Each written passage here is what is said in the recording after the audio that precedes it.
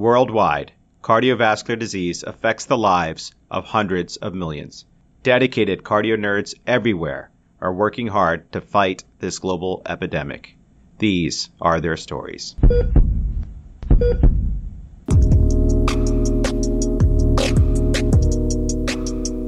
Welcome back, Cardio Nerds. Dan Ambinder here. Join us for a great discussion about key ACC 2021 prevention highlights featuring the Adaptable and Strength trials. First, Amit Goel and Council Representative Dr. Mahmoud Al-Rifai discuss the implications of the Adaptable trial with Dr. Gina Lundberg. This is followed by a terrific discussion between Dr. Tommy Das, Dr. Rick Ferraro, and Council Representative Dr. Anum Saeed as they discuss the results of the Strength trial secondary analysis with Dr. Steven Nissen. Team, there is a lot of nuance to discuss when it comes to triglycerides and omega-3 fatty acids, and what is presented in this episode is just the tip of the iceberg and part of a broader discussion. So keep your eyes and ears tuned for a future in-depth, multi-part series to tease out more about these important topics in cardiovascular prevention. This episode is produced in collaboration with the American College of Cardiology Prevention of Cardiovascular Disease Council, with mentorship from the Council's chair, Dr. Eugene Yang, who provides a special message at the end of the episode. And if you're enjoying the episode or show, please consider supporting the show by rating and reviewing us on your favorite podcast platform. And think of somebody who would enjoy the podcast and spread the Cardio Nerds word. If they are new to podcasting, just hop on their phone and show them how to subscribe. Finally, this podcast is not meant to be used for medical advice. The views expressed here do not necessarily reflect the opinions or policies of our employers. Relevant disclosures can be found in the episode show notes, and all Cardio Nerds content is planned, produced, and reviewed by Cardio Nerds. Hey everyone, let's begin our ACC 2021 prevention coverage with a discussion about Adaptable, an important study with an innovative design. I am so thrilled to welcome Dr. Mahmoud Al-Rifai. Mahmoud is currently a second-year cardiology fellow at Baylor College of Medicine. He is from Beirut, Lebanon, where he completed his medical school training. Mahmoud came to the U.S., where he obtained a master's in public health, followed by 2 years of research, and then went on to do residency in internal medicine in Wichita, Kansas. Mahmoud is passionate about academic cardiology with a focus on preventive cardiology and cardiac imaging. In addition, Mahmoud is one of the FIT leadership representatives for the ACC prevention section and is how he wound up with us today. Welcome, Mahmoud. So excited to have you with us. All right. Thanks, Amit. I'm happy to be here. Today is my pleasure to introduce Dr. Gina Price Lundberg. Dr. Lundberg is an associate professor of medicine at Emory University School of Medicine. She currently serves as the clinical director of the Emory Women's Heart Center and is a leader in women's cardiovascular care. Dr. Lundberg specializes in preventive cardiology, women with heart disease, and lipid disorders. Dr. Lundberg has 2 adult children. Her son just recently got married, so please join me in congratulating her and the family. Yay! Congrats! Thank you, Mahmoud, and thank you, Amit, for having me today. It's our pleasure, Dr. Lundberg. Well, let's get right to it. Mahmoud, can you give us an overview of the Adaptable trial? Sure. So as you all know, ACC and HA doesn't really provide any definitive recommendations on aspirin dosage for patients with established atherosclerotic cardiovascular disease. And there's actually a lot of substantial variation in aspirin dosing in the US, with prior studies comparing different aspirin doses showing mixed results. Adaptable was a randomized, open-label pragmatic trial comparing 2 doses of aspirin, 325 versus 81, for the secondary prevention of cardiovascular disease. The trial employed a range of innovative and low-cost methods to simplify the identification, recruitment, and follow-up of patients. So, for example, eligible patients were identified within the National Patient-Centered Clinical Research Network, PCORI-NET. Informed consent was obtained via a web portal, which also provided the aspirin regimen the patient was assigned to, and all trial visits were conducted virtually or by telephone, and all outcomes were ascertained remotely and without adjudication. The primary outcome was a composite of death from any cause, hospitalization for myocardial infarction, or hospitalization for stroke. Primary safety outcome was hospitalization for major bleeding. So the trial enrolled a total of 15,076 patients who were followed for a median of 26.2 months. The primary outcome occurred in 7.2% in the 81 milligram group versus 7.5% in the 325 milligram group, with a hazard ratio of 1.02, which was not significant since the 95% confidence interval crossed 1. Hospitalization for major bleeding occurred in 0.5% in the 81 milligram group versus 0.6% in the 325 milligram group. And the hazard ratio, again, was not significant. Patients assigned to the 325 milligram dose had a higher incidence of dose switching than those assigned to the 81 milligram dose. And they had a fewer median days of exposure to the assigned dose. Fantastic, Mahmoud. Thank you. Dr. Lundberg, do you have anything else to add to Mahmoud's description of the study? Well, I think it's incredibly innovative how they designed this study. It's a study that could have happened during COVID from start to finish. They reached out to patients via electronic medical records and contacted patients. The patients bought their own over-the-counter aspirin, so there was no distribution of drugs. That also made it an open-label test. But that's pretty much replicating what you would do in the office. Patients were followed up via email, and there was no large cost involved. 40 centers were involved, and the enrollment and the follow-up is just tremendous. Some patients were followed as long as 4 years. So I think it shows the future of clinical research in a very practical way, low cost, and had 40 sites literally all over. So I think this is the way we're going to see more trials in the future. What I was disappointed to see was, it's basically a white male study. So it was almost 90% white and only 30% women. And that's not how America is right now. So we have to have a better way to enroll different geographic areas, different racial and ethnicities, and we definitely need 50% women in these trials going forward. That's great. Thank you, Dr. Lundberg. And, I really appreciate your discussion of how this is really an innovative study design. It's a practical study design. It's probably more cost effective to do it this way. But I wonder, do you see any weaknesses in the way they designed the study? And I guess maybe I'll pose two things out there. One is just in adjudicating events, right? They cataloged events remotely without adjudication. And I know for the clinical trials that we look at, we have the investigator reported events, but then we also have adjudicated events. And the second part is do you think that, like the way they invited patients, I think sort of indiscriminately to participate in this study, do you think that a more proactive approach would have helped in recruiting a more or a less biased sample with regards to sex and race? Well, you're totally depending on who's going to respond to your email.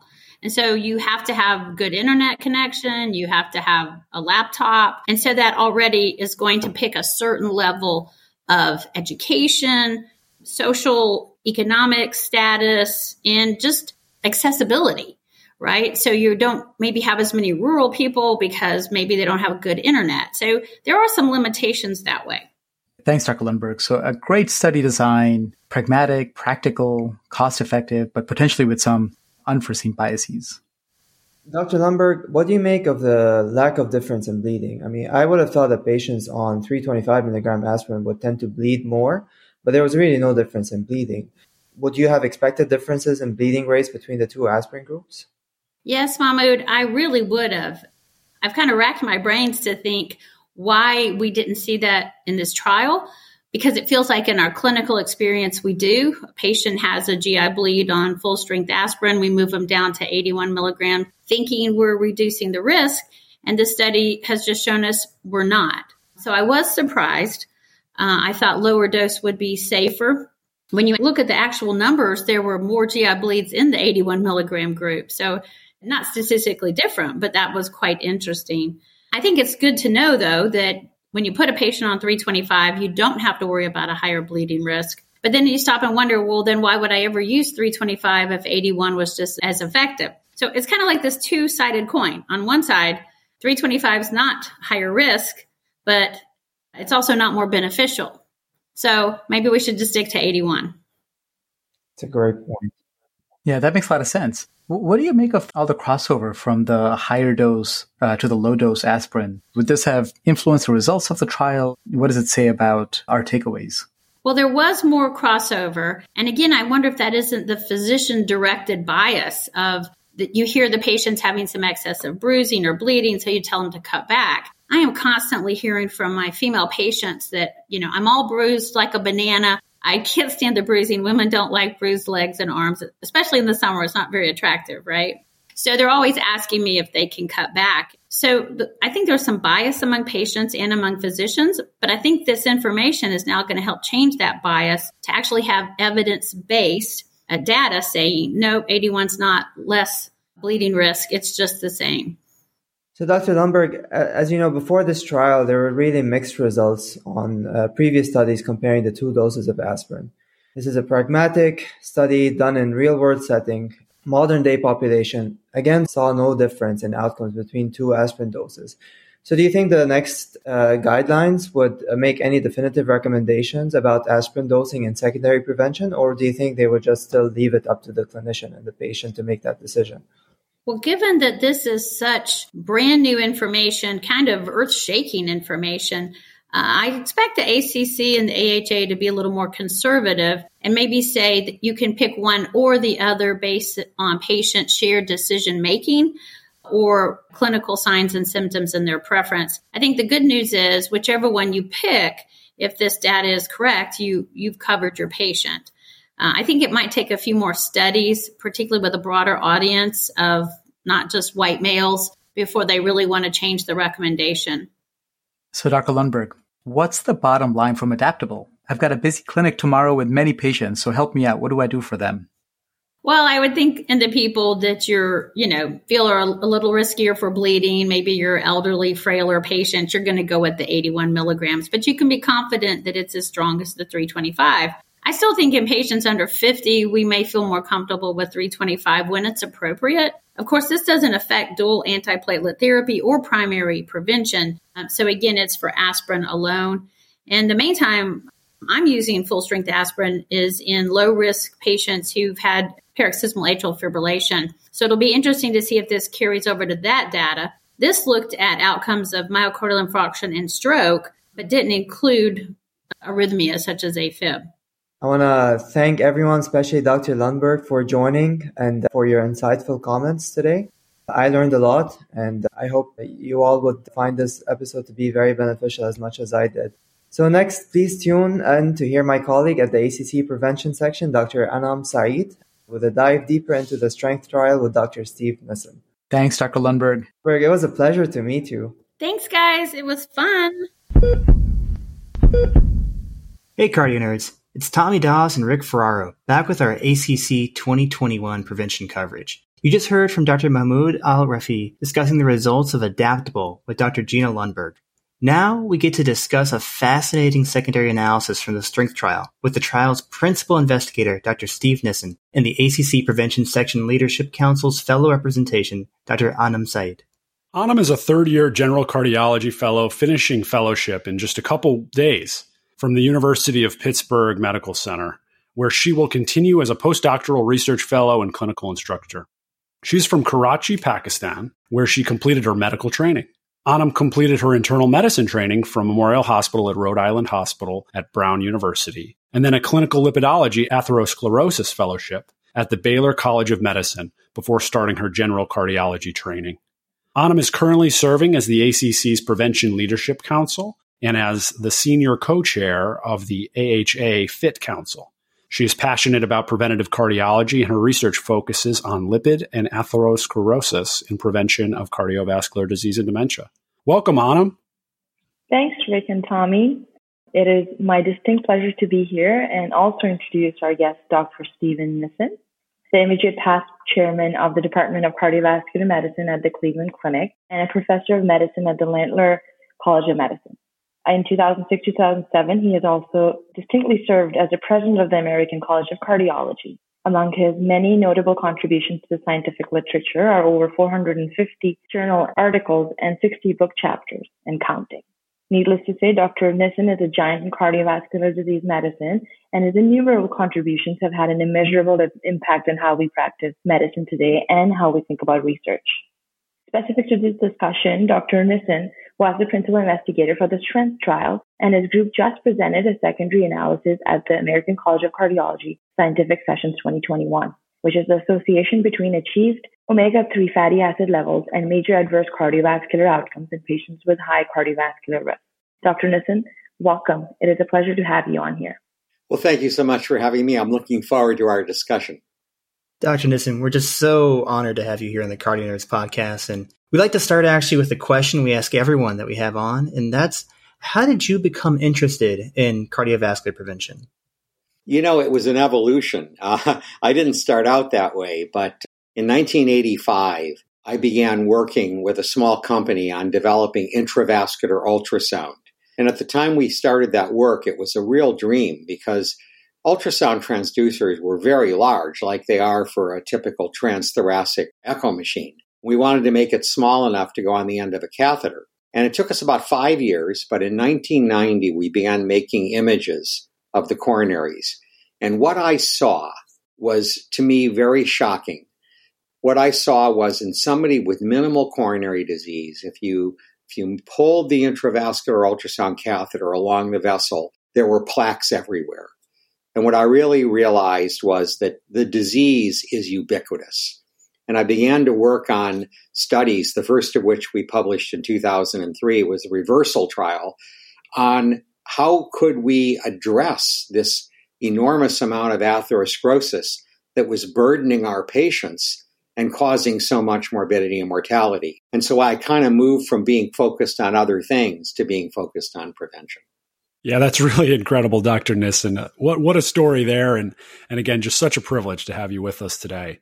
We actually had a blast discussing the strength trial at our very first Cardio Nerds Twitter Journal Club a few months ago, with input from Crow primary author Dr. Stephen Nichols. Anam, to get us started, would you please give an overview of the strength trial and what was originally presented at AHA 2020? Sure, Rick. You know, the topic of whether omega-3 fatty acids, icosapent acid, which is EPA, and docosahexaenoic acid, which is DHA, whether they reduce cardiovascular risk has long been debated, as you know. You know, several previous trials, particularly the VITAL and the ASCEND trials, showed no significant cardiovascular benefit of low-dose omega-3 fatty acid supplements, approximately 1 gram per daily, consisting of a mixture of EPA and DHA. However, it was reduced, just setting up the background of it. The reducer trial, which showed cardiovascular benefit with a much higher dose of purified EPA, icosapent ethyl, at 4 grams daily among a group of high-risk patients when compared with mineral oil as a placebo group. So the goal of the residual risk in the EPANOVA and high cardiovascular risk patients with hypertriglyceridemia, or what we know as a STRENGTH trial, was to evaluate whether carboxylic acid formulation of EPA and DHA compared with placebo used as corn oil among patients with dyslipidemia and high cardiovascular disease risk would have any prevention benefit. The STRENGTH trial randomized 13,078 individuals to either 4 grams of omega-3 carboxylic acid, EPA plus DHA, or corn oil placebo. Major inclusion criteria were established atherosclerotic cardiovascular disease, or ASCVD, age 40 years and over, with diabetes mellitus plus at least one additional risk factor, or other high-risk primary prevention patients 50 years and older for men and 60 years and older for women. Moreover, including participants were required to have elevated triglycerides, which were measured at between 180 to 500 milligrams per deciliter. Over a median follow-up period of approximately 3.4 years, there was no significant difference in the primary endpoint between the treatment and placebo arm. There was an increase in new-onset atrial fibrillation, which was statistically significant, among those individuals who were on the omega-3 fatty acid treatment. The overall event rates of atrial fibrillation were also very low, at 2.2% versus 1.3% in the intervention and the placebo arm, respectively. The trial itself was, as you know, terminated early, given the low likelihood of showing a benefit in the primary outcome. I hope that helps with setting up the background of the original STRENGTH trial. Thanks, Anna, for that overview. And I think it's really important to get that background before we jump into this debate. And, it leads us to our next thing we wanted to discuss. And we wanted to congratulate Dr. Nissen and his colleagues on presenting a really enlightening secondary analysis of strength at ACC 2021. This was simultaneously published in JAMA, and the study was entitled Association Between Achieved Omega-3 Fatty Acid Levels and Major Adverse Cardiovascular Outcomes in Patients with High Cardiovascular Risk. And what it does is it addresses one of the primary hypotheses for why the results of REDUCE-IT and STRENGTH differ so drastically. So as we already mentioned, REDUCE-IT used a purified EPA product, while STRENGTH used a mixture of EPA and DHA. Some people have theorized that the mixed EPA-DHA product failed to achieve high enough EPA levels to lead to a cardiovascular benefit, or that the presence of DHA counteracted any potential beneficial effects of EPA. To address this concern, the secondary analysis of strength divided the study population into 3 tertiles based on plasma EPA and DHA levels. While patients in the upper tertile of EPA achieved a higher median plasma EPA level than those seen in REDUCE-IT, no significant cardiovascular benefit was seen in these patients when compared against the corn oil placebo. Furthermore, in the top tertile of plasma DHA levels, those patients did not experience increased rates of harm compared to patients receiving a corn oil placebo. In short, the analysis concludes that patients in the strength trial didn't have any correlation between high plasma EPA or DHA levels and cardiovascular outcomes. So Dr. Nissen, as the PI of this very interesting analysis, are there any other main points we should take away from this study? Well, I think you mentioned it. And of course, we made the point in our main manuscript to describe this as a study using corn oil as a placebo. And I have to give you some background here that isn't in the manuscript. When we were designing the strength trial, we had a half-day meeting of the executive committee, which consisted of some really outstanding experts in lipidology. And the discussion was about what to use as the placebo. We knew that olive oil was probably a positive control, and we had very strong evidence that mineral oil was a negative control. So we used corn oil. We had very good data from going back, decades that suggested that corn oil had a neutral effect on lipids and inflammatory markers. So, what we really were trying to do in strength is have a neutral comparator to be able to look at the effects of this mixed EPA-DHA product. There is one more point I want to make about the drug we use, this carboxylic acid derivative, is it's better absorbed than the ester formulations that are used in all of the other studies that have been done. And its absorption is independent of food. So actually, even though we used a mixture of EPA and DHA, the levels of EPA in the main strength trial were only modestly lower than that achieved in REDUCE-IT. Nonetheless, there was this critique that said, maybe you just didn't get enough EPA into patients. And that's why we did this analysis by tertiles. I hope we can come back to the issue of comparators because it is a fundamental issue of clinical trials that you can only interpret a clinical trial in the context of a neutral placebo. If the placebo is not neutral, it is very difficult to interpret a trial. Yeah, such incredible points, Dr. Nissen. And getting that context is really helpful for me as a listener, and I'm sure for everyone else as well. I'd love to start things off a little bit here with a perennial question when discussing the role of N3 fatty acid treatment in cardiovascular disease. Given that the inclusion criteria for REDUCE-IT and strength were similar, what do you think leads to the difference in the results? Well, my view, and I've been very outspoken about this and taken a lot of criticism for it, is that the only explanation that is left, if you take a look at the data from our secondary analysis of EPA and DHA levels, is that there may be a difference in comparators. And I've shown slides at various meetings, including at the ACC meeting, that show these differences. And they're rather profound. Essentially, the corn oil was neutral. If you look at the effect over time on LDL cholesterol, CRP, non-HDL, everything is non-significant. No changes reach significance. However, if you look at the REDUCE-IT trial using the icosapent ethyl, there is a whopping 32% increase in high sensitivity CRP. Now, I would point out that those differences are in the same ballpark as the reductions that were seen in the CANTOS trial that Paul Ridker did that showed a benefit of an anti-inflammatory drug, canakinumab. In addition, there was a 10 or 11% increase in LDL in the REDUCE-IT trial in the mineral oil group. So LDL goes up with mineral oil. Now, I think you all know about the rule of 6. And the rule of 6 is that if you double or half the dose of a statin, you get about a 6% difference in LDL cholesterol. And so the difference in mineral oil was about 2 dose titrations of statin. Let me put that in context. That's comparable to the difference between 10 and 40 milligrams of atorvastatin. And so, for reasons that are increasingly becoming clear, mineral oil, when given chronically, has an adverse effect. Now, how it does that, we have some preliminary data soon to be published on how mineral oil actually exerts its toxicity. But it raises LDL equivalent to about 2 dose titrations of statin, and it raises hsCRP by a huge amount. It also raised ApoB. I mean, it really was quite evident that it's not a neutral placebo. Now, when REDUCE-IT was reviewed by the FDA concluded that these changes were insufficient to fully explain the benefits observed with icosapent ethyl. But keep in mind that no one has looked at all of the other inflammatory markers. What happens to serum amyloid A? What happens to IL-6? And so there's a lot we don't know about what mineral oil does. If you look just at the CRP and LDL, well, maybe it's hard to completely explain the benefits.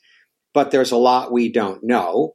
And the concern here is that REDUCE-IT is a false positive study. In order to clarify that, we needed to know that in strength, that people who got really big increases in EPA also didn't show a benefit. And that's why we did that secondary analysis, which I think does help us to understand that at least in the strength trial with a neutral placebo, there's just no effect of these omega-3 fatty acids. Now, let me say one more thing. Every other trial other than REDUCE-IT, VITAL, ASCEND, all of them, going back decades, has shown no benefit of giving omega-3 fatty acids, albeit in somewhat lower doses. But I would argue that if omega-3 fatty acids are beneficial, these studies, which were as large as 25,000 patients, should have shown something, and they just didn't show anything. And so I really do think that omega-3 fatty acids do not have a favorable effect on cardiovascular outcomes. Wow. Thank you for that exceptional explanation, and absolutely so much to unpack here. So really, 2 hypotheses on these differences in findings: that blood EPA levels were not high enough in the STRENGTH trial to achieve benefit, or the DHA component of therapy in STRENGTH led to negative effects of overcoming the benefits of EPA, which were largely disproven by your own recent work of the STRENGTH.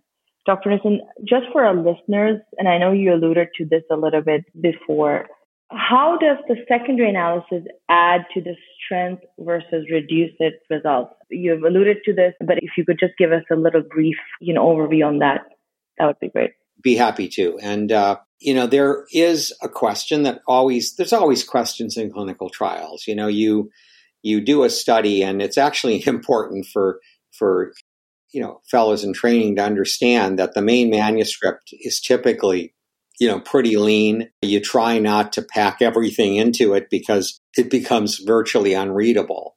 So, we had this result.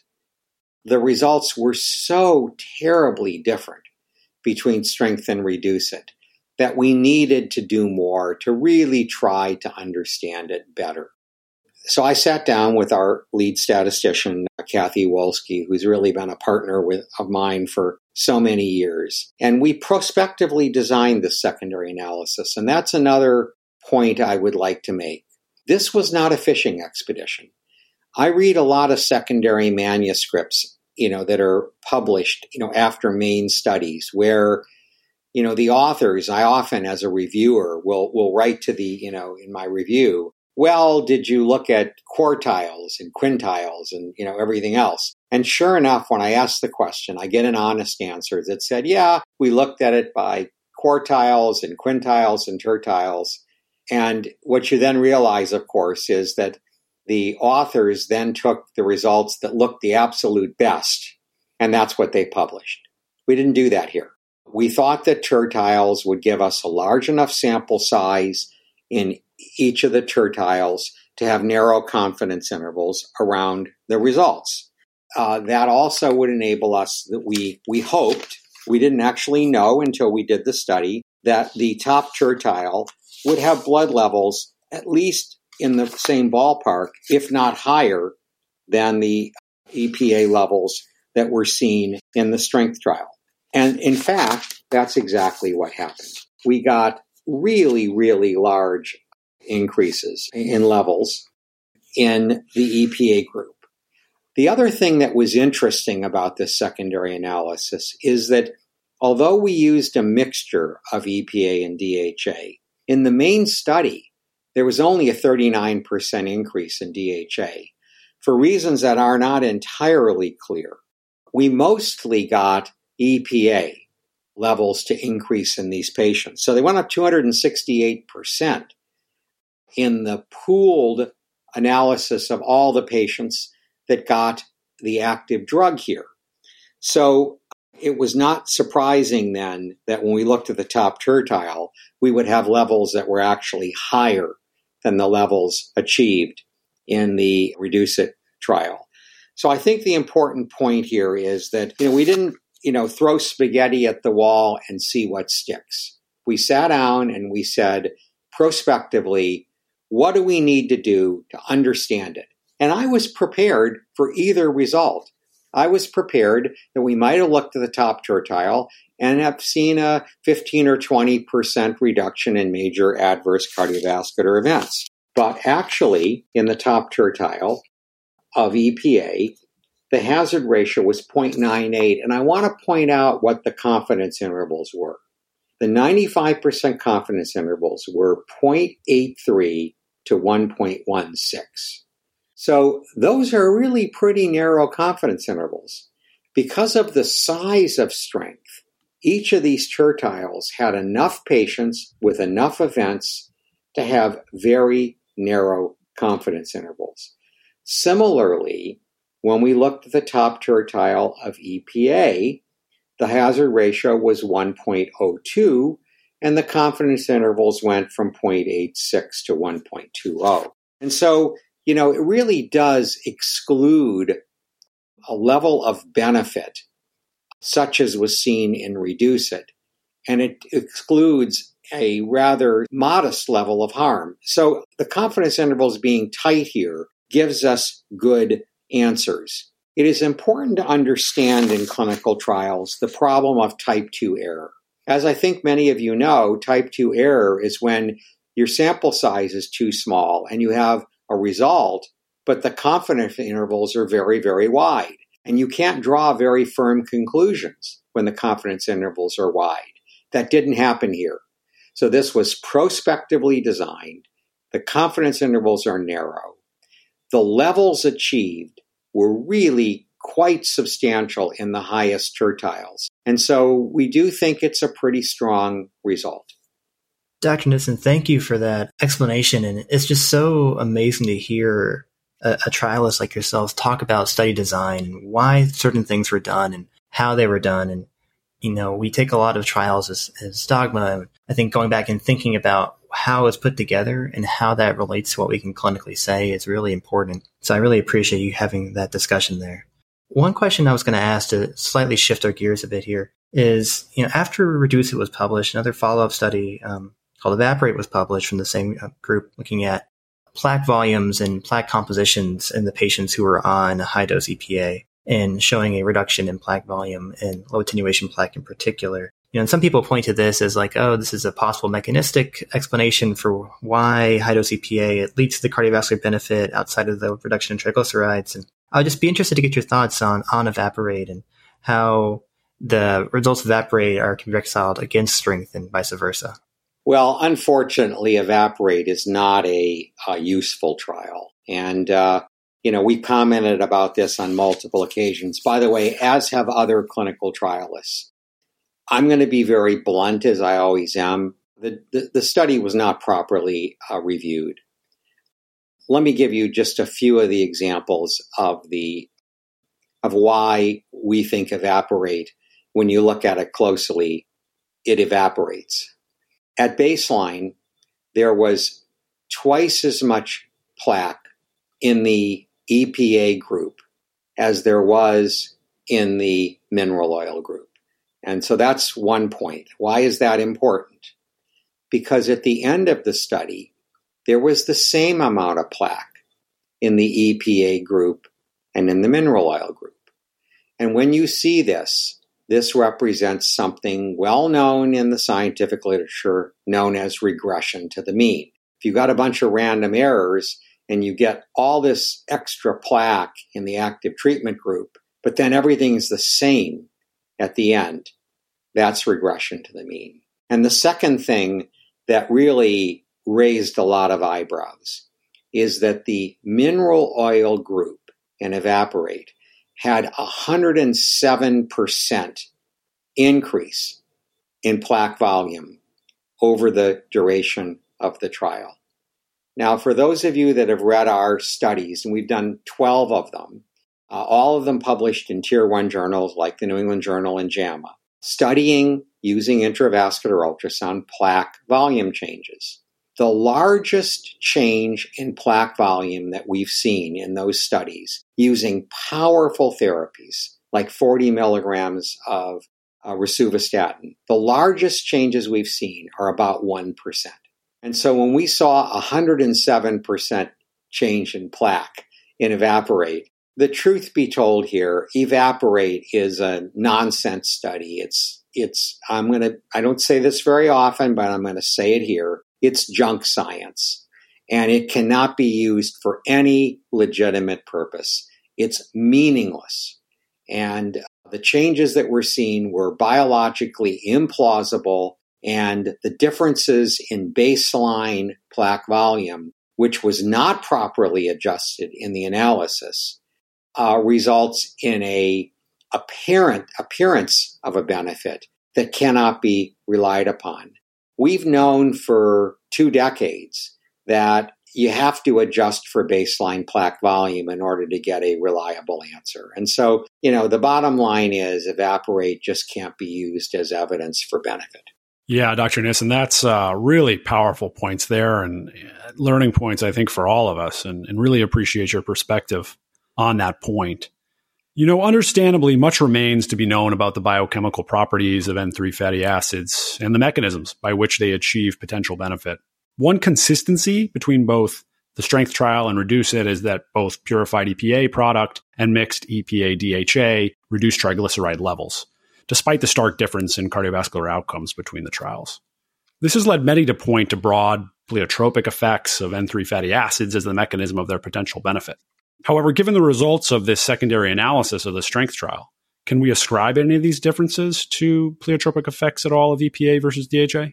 So you have to have been around a long time to understand why those arguments have a lot of problems.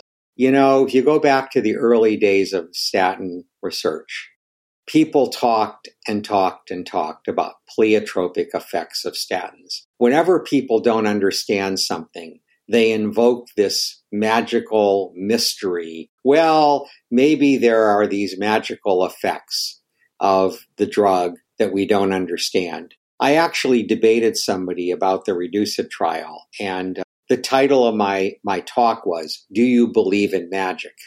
So we had all this discussion about pleiotropic effect for statins. And then along comes the CTTC meta-analysis. And what they show is that every statin in virtually every dose lines up along a regression line where you have LDL on one axis and outcome on the other axis. That you can explain the benefits of statins purely on the basis of their LDL effects. You really can't make the case that there's a pleiotropic effect. Now along comes these omega-3 fatty acids. They fail trial after trial. Then a trial succeeds. And people says, well, maybe our drug has these magical pleiotropic effects that nobody understands. And so my challenge to the advocates is, where's the beef? Show me the evidence. Show me something that the drugs do that we know is beneficial and that we can understand, and show me how they do that. And I just haven't seen such results. And so, I don't know that they have any beneficial effects. I really think that if you look at every other trial but REDUCE-IT, omega-3 fatty acids are neutral. And I think that the answer is they are probably neutral, and that REDUCE-IT, again, is a false positive study that makes us think that it's doing something favorable, but it really isn't. And I don't know that that anybody has shown us any pleiotropic effects. Now, let me make one more point. In neither REDUCE-IT nor STRENGTH was there any relationship between the extent of triglyceride reduction and the benefit. So as a biomarker for benefit, triglycerides were not related to outcomes. I'll shift the gears a little bit, just going back to your secondary analysis presented at the ACC 2021. An interesting and significant finding was the difference between atrial fibrillation. The incidence of atrial fibrillation between the groups, with 2.2% on the omega-3 arm experiencing new onset atrial fibrillation versus 1.3 for those receiving the Cornell placebo here. The atrial fibrillation incidence and omega-3 seems to be a relatively consistent signal. So what do you make of this incidence of atrial fibrillation with the omega-3 fatty acid treatment itself? Well, I'll tell you, it is really something that we don't understand.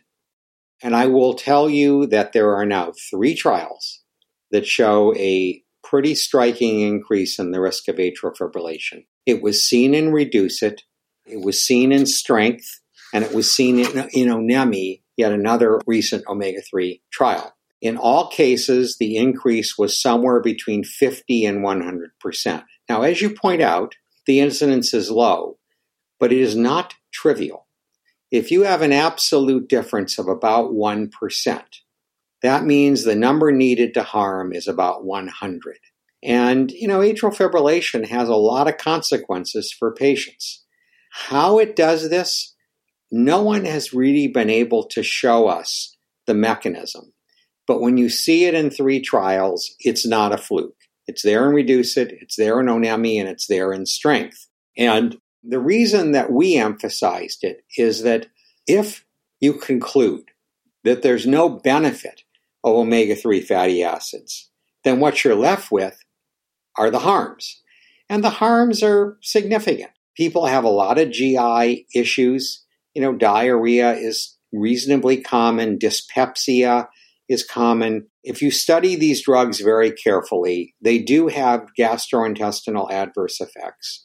And they have this problem of an increase in atrial fibrillation. And so if you don't have benefit, then you have to pay attention to the harms. Now, if you have a 25% reduction in morbidity and mortality, you can overlook the atrial fibrillation and the GI adverse effects. But if they really are neutral, then it deserves more attention. And I certainly would have a lot of difficulty using these drugs, even to treat very high triglycerides, if I have a patient that has a history of atrial fibrillation. Yeah, that's really helpful context for all of us. And as you mentioned, something that's come up a lot frequently. So getting your opinion on that is really helpful, Dr. Nissen. Appreciate all your time.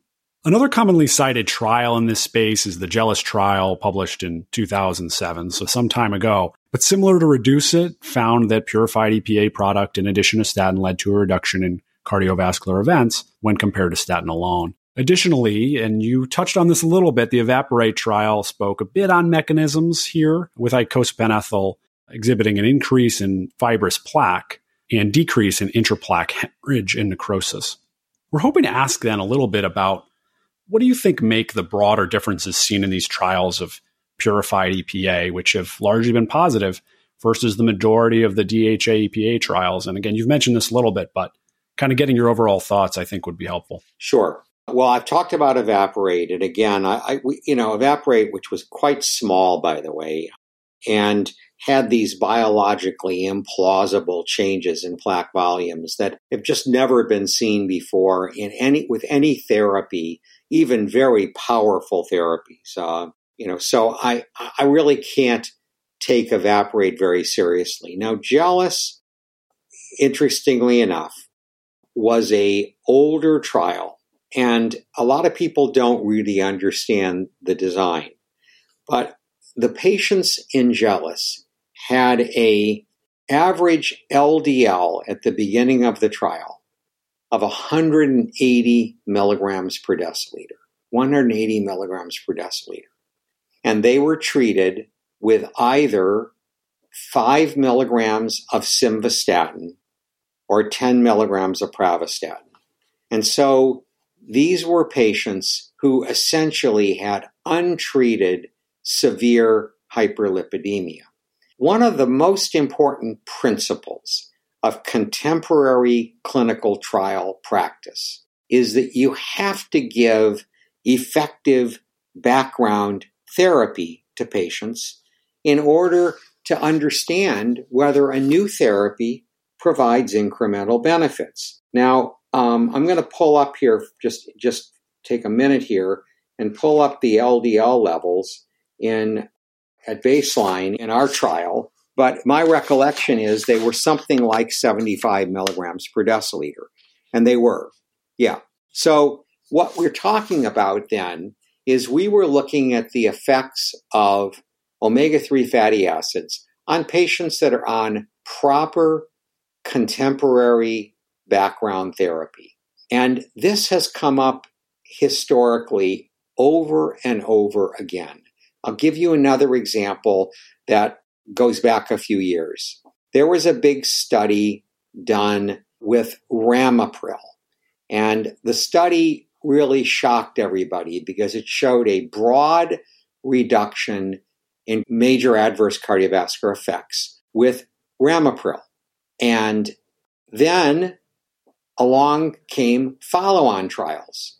And these follow-on trials, and there were 2 or 3 of them, recognized that in the HOPE trial, which was the trial that used Ramipril, there was essentially virtually no background therapy. Most of the patients weren't even on aspirin.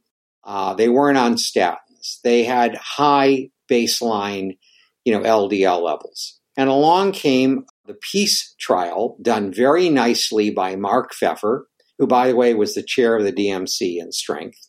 And it showed absolutely no effect of ACE inhibitors in a broad range of cardiovascular patients. And so history teaches us that you can't interpret a trial that's not on reasonable contemporary background therapy. And that's exactly what happened with JELIS. As a consequence, JELIS never appears in the guidelines as evidence of benefit. It never went to the FDA for a label because everybody recognized that if you brought that trial forward and tried to convince people that it showed a benefit, that it would not have credibility given the fact that the background therapy was essentially non-existent. Thanks, Dr. Nissen. I think what will be very important to our listeners, and just to putting this all together, what is your message to clinicians who are on the front lines and, now having purified EPA itself on the market and utilizing this or not for their high-risk patients? Well, it's a tough call because, look, as you point out, there is some evidence. REDUCE-IT is not no evidence. It has real issues with the comparator. At the very least, it probably dramatically overestimates any benefit. Whether there's any benefit at all, I think clinicians have to make their own mind up about. Now, one favorable thing about the purified EPA product is that the courts have ruled that it no longer has patent protection, that it really was not a patentable compound. And so now there are 2 generics that have been introduced to the market. And what you're going to see is a dramatic fall in the prices, so that the decision at least is easier when you have a drug which is inexpensive that's available. Within a year or 2, I expect that the icosapent ethyl product will be relatively low in cost. However, you never want to give a therapy to patients without compelling evidence of benefit. My own view, and I've said this publicly, is that someone needs to do a trial where Icosapent ethyl is compared to a neutral comparator. Corn oil would be my choice. There are certainly other comparators that you could potentially use, but not mineral oil. Mineral oil, by the way, is essentially liquefied paraffin. And, it's never been studied in long-term studies to look at its biological effects. But I want to see icosapent ethyl pitted up against something that we have very good reason to believe is a neutral comparator. Now, I have to tell you something that comes up in the interpretation of these trials that's actually, if you think about it, almost laughable. People have said, well, the problem with strength is that corn oil is actually beneficial, and that, you were comparing to a beneficial comparator. And so my answer to them is, if that's really true, then let's just give everybody corn oil, let them cook with corn oil, and let's forget about giving them drugs. But that's another story entirely. So that doesn't work as an argument. I have not prescribed icosapent ethyl to any patients. I do have patients with very high triglycerides whose levels are above 500, where there is a high risk of pancreatitis. And I've given them generic omega-3 ethyl esters, which is the, kind of the current inexpensive generic form of the drug that used to be known by the brand name Lovesa. And you do get, a 20% or so lowering, sometimes more, sometimes 30 or 40% in the very high triglyceride patients. If you want to choose to give icosapent ethyl to people whose triglycerides are above 500, I think there's reasonably good evidence that it lowers triglycerides, and that lowering triglycerides probably reduces the incidence of pancreatitis, although even that's not been studied in randomized controlled trials. What I want to see is a proper study of icosapent ethyl against a neutral comparator in a well-treated contemporary population, not people with LDLs of 180. I want to see something where, if someone wants to do an atherosclerosis trial, don't do it with CT, which has a very low resolution. That was what was done with Evaporate. Do it with intravascular ultrasound. Do a proper, well-powered atherosclerosis trial. I'll predict that if those studies are done and done properly against neutral comparators, that they will show a neutral result. But we won't know until somebody does it. And in the meantime, given the risk of atrial fibrillation, I can't pick up the pen, or in this case, the computer, and write prescriptions for icosapent ethyl in good conscience. Wow. Well, Dr. Nissen, thank you so much for your time here. Just a tremendous number of points, a lot of commentary, and I'm sure after listening to this episode, others will have thoughts as well and would love to speak more in the future. You've been such a leader in so many domains of cardiovascular medicine, and this discussion is really just a small slice of all that you've done and conducted. Do you have any general advice for us newly minted cardiology fellows going forward? Yeah. Well, first of all, I hope many of you, go into academic medicine. I have never regretted for a minute. You can go out and hang your shingle on your door and start seeing patients, or join a big group and practice clinical medicine. And there's great pleasure in practicing clinical medicine. I still attend in the CCU and see patients in the clinic. But the diversity of what's offered by being in an academic role, where I get to teach fellows, which is one of the great pleasures of my life, and mentor them in their research. And I get to do research on new therapies and to be able to opine on how medicine is practiced. So I have a mixture of all three of those elements of teaching, of research, and of clinical practice. And that diversity, while you won't make quite as much money, you'll do fine in an academic practice. And I hope many of you listening will think about that and consider what a great opportunity it is. I'm on September 1st going to turn 73 years of age. And I think I'm going to be doing this when I'm 83 years of age. Gene Brunwald is 93 years of age. So you can have a great long career in academic medicine. You can continue to offer teaching opportunities and research into your 70s and even 80s. Tony Fauci's 80 years old plus. And I hope some of you will have those long careers in research and in teaching at academic medical centers.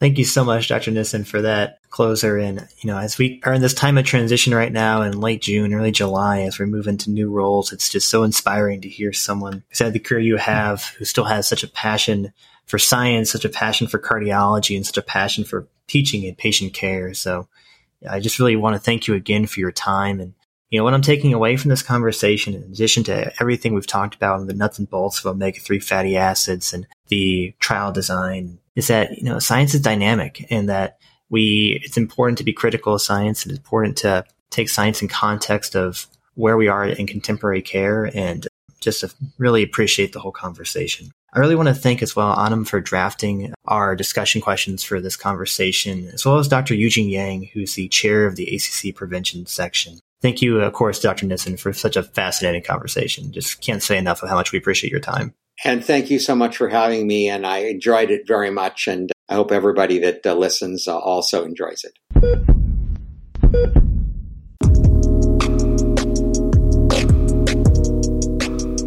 Hello, everyone.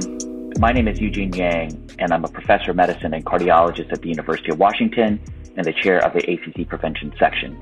I want to thank all of you for participating in today's podcast, which is a collaboration between Cardio Nerds and the ACC prevention section, which was intended to highlight the important prevention studies that were presented at ACT 20. In particular, I want to thank Drs. Lundberg and Nissen for their time and their insightful discussions about the adaptable and strength late-breaking clinical trials that were just presented 2 months ago. I think I learned a lot myself about the studies, in particular from adaptable. I think this type of novel trial design that is low cost and really intended to reflect clinical practice is perhaps a glimpse into the future of how some clinical trials will be designed. Dr. Nissen certainly shared his insights into the strength trial and the reasons behind choosing the placebo, as well as controversies about DHA and EPA, and certainly look forward to additional discussions in the future around these controversies with omega-3 fatty acids. I want to thank our moderators from the FIT group, who are co-chairs Anam and Mahmood for the Prevention Council, as well as from Cardio Nerds, both Tommy and Rick. And then finally, I really want to thank the Cardio Nerds co-founders, Amit and Dan, for giving us the opportunity to produce this podcast in collaboration. I really do look forward to additional collaborations with Cardio Nerds in the prevention section. And certainly if you have ideas, please contact me directly. My email is eyang01@uw.edu, or visit the Prevention Council homepage for more information at acc.org. Again, thank all of you for this really outstanding podcast, and to both the speakers as well as the moderators for participating in this really wonderful session. Thank you.